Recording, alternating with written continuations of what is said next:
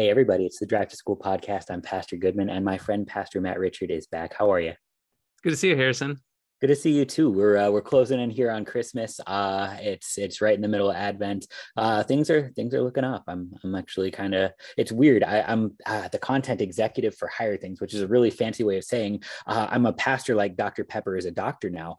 So my season's actually kind of slow, where everybody else is freaking out. So I really appreciate you making time for me here.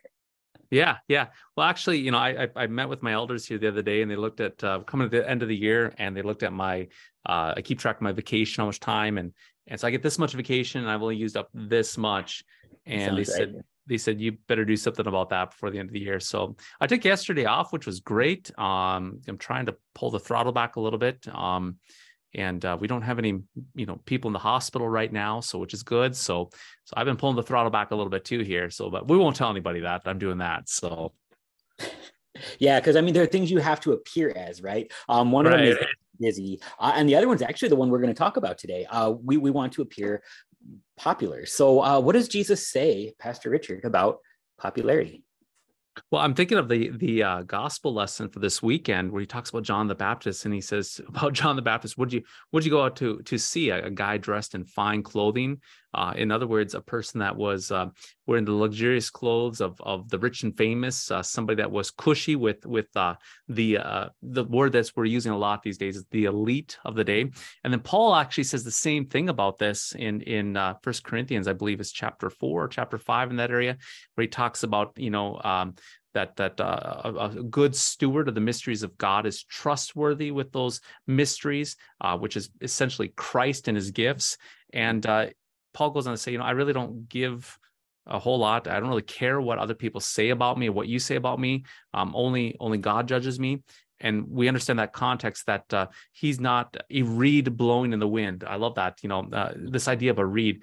When I go pheasant hunting, it's kind of fun on the North Dakota prairie. You come up to like a slough and you see like a reed or this wind, and the North Dakota weather is just crazy. You'll have a gust of wind and it'll snap this way, and then the wind will go away, it'll snap up, and then you have another wind, a gust this way. And I see that and I think about this idea of the reed blowing in the wind, always adjusting our message and our character and our disposition based upon what other people say. And that's exhausting. It's absolutely exhausting. And you think about that, if Jesus would have done that, or John the Baptist would have done that, then all of a sudden what we're doing is we're being, our conviction and our center of gravity, or our center of our faith is then going to be based upon which way the wind blows.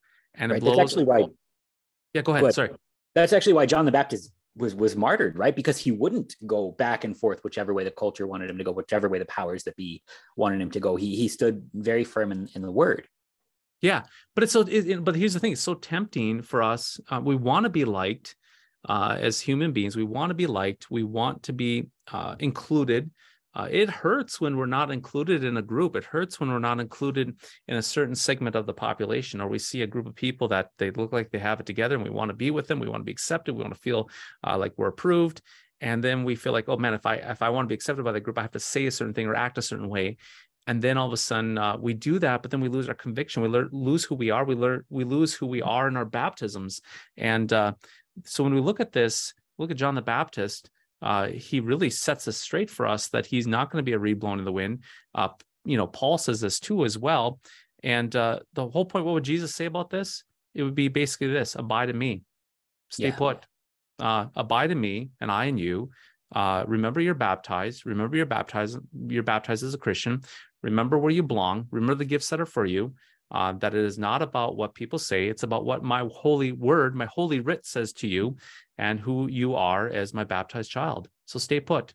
It does not matter what the waves and the winds, which way they're blowing, remain in me. I love that. And what you did there was so brilliant, because you didn't sort of pick one side or the other, and you didn't even just try to like split the hairs and meet in the middle, but you just said, where is Jesus?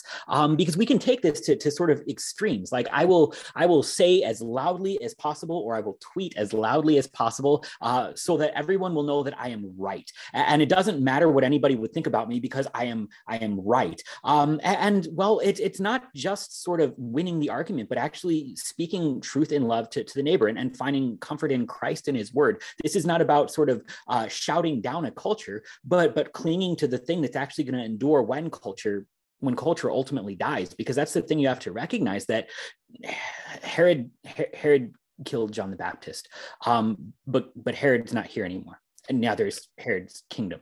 The thing that had such power at that time, that fell, and we have all but just a shred of evidence that it even existed in the first place. But the word of the Lord is still standing, and John the Baptist is in heaven right now. But the other side of this coin is to sort of say, well, God doesn't care what anybody thinks about me. And that's not true either, because, well, he actually gives an 8th commandment to sort of shelter your name. He actually cares how people speak about you so much that he says that when we speak about our neighbor, and when our neighbor speaks about us, that we should not tell lies about them, betray them, slander them, or hurt their reputation, but explain everything in the kindest way, defend them, speak well of them, all of these things that our catechism gives to us. The thing is, though, it's that we're not going to change who we are. We're going to be baptized. What is your identity? Well, you're a sinner that Jesus died for. And since that forgiveness is so important, since that truth, both of the law and the gospel, is so vital, not just for today, but for all of the days, long past when the wind is done blowing the reeds around, that's what we want to hang on to. Yeah. I'm reminded as you're sharing here, I'm reminded and thinking about all this when I was in junior high, I played hockey. And so then I was a hockey player. So I was in the hockey group. And then I remember I quit hockey. And then all of a sudden you come to that lunch line, right? And you get your plate. And at least where I grew up, you get your plate and you get your food, and you come up and you have that card and you swipe it with the lunch lady. And then you kind of come up, grab your silverware, and then you stop. And there's all these tables and the round tables.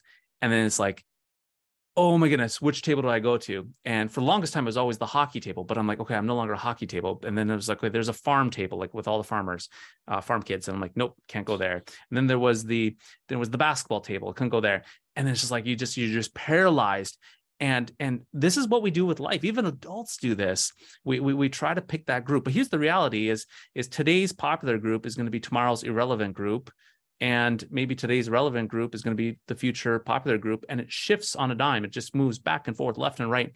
And Paul talks about this too, about us as Christians, that we're not children, we're not little infants in Christ. We are receiving his gifts, but the imagery is that we're not just an infant being bounced around or blown around by every wind of doctrine in this world, left and right. We are stable in Christ. We're stable in the foundation of Jesus.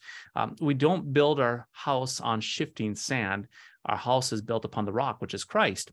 And so for the youth that are listening, our baptism is our hope and our identity, making that sign of the cross, knowing who we belong to, that we're children of God, belong to the kingdom of God, regardless of what the world is doing. It doesn't matter. And we don't react, like you said earlier too. If one group goes this way, we're not a pendulum and we do this. It's not reactionary. We're centered in Jesus, and Jesus is stable. He's consistent. Right. It's actually sort of, when you get to what the core of popularity is being liked. But for us, being loved is more important. There's a difference between being liked and loved. Love is eternal. That the love that the Son has for you upon the cross will not go away. Think about the things that you liked 10 years ago. And especially when you're in high school, like 10 years from high school, you were maybe 6 and playing with Ninja Turtles. Like, is that still what you want to be known for? What people like changes very quickly. And this is sort of the danger of trying to live according to popularity, is that is just not going to endure. That is a mountain that you are always trying to climb up. And honestly, the problem with trying to be at the top of that one is that you have to stand on top of everyone else to do it. But to be loved means you can be at the very bottom and still have an identity that is firm, that will not pass away. Yeah. When you are loved in Christ, then guess what? You can serve your neighbor. And it doesn't matter who your neighbor is. You get to love everyone without partiality.